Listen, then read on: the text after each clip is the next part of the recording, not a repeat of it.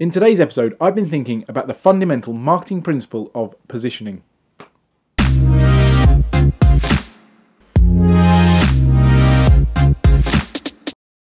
One of the biggest challenges about making these videos is knowing what existing knowledge you, my audience, bring to the table. I don't want to bore you or waste your time by going into details that you already know.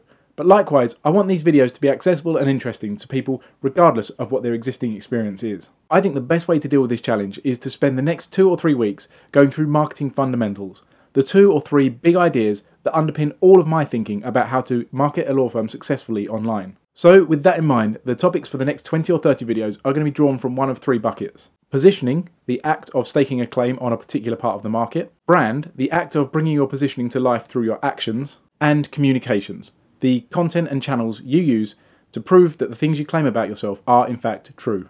In today's episode, we're going to kick things off by introducing the concept of positioning. There is not a single business on earth who can afford to appeal to everyone, since efforts to please one group of people can often have the opposite effect on another. Even a product as ubiquitous as water can be segmented and sold differently to different people. Human beings are so diverse in their wants and needs that it's impossible to craft a message that meets the needs of everybody at once. One solution is to create a campaign that is so bland and inoffensive that nobody could be put off by it. But the result would also be so boring that nobody would be attracted to it either. A better solution might be to segment the market into several groups, creating different products, services and campaigns for each group. That works well for consumer packaged goods, but it might not be so effective in a law firm, where the product is human labour that can't simply be slapped with a different label. The best solution is to make a deliberate, strategic decision to focus on a single type of customer to the exclusion of all others. This process of choosing and developing a client focus is what we call positioning.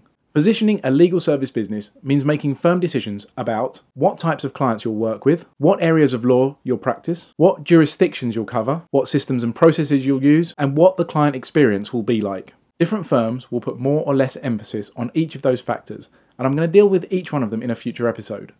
But for now, you just need to know that positioning involves big, tough, strategic decisions that have to be made at the very highest levels of your firm. It is very difficult for a marketer to come up with a position and wish it into existence without the support of senior managers and board-level executives. What you're aiming for is a position in the market that's small enough that a firm of your size has sufficient resources to defend it from competition, while being big enough that there's enough business potential to meet the firm's financial goals.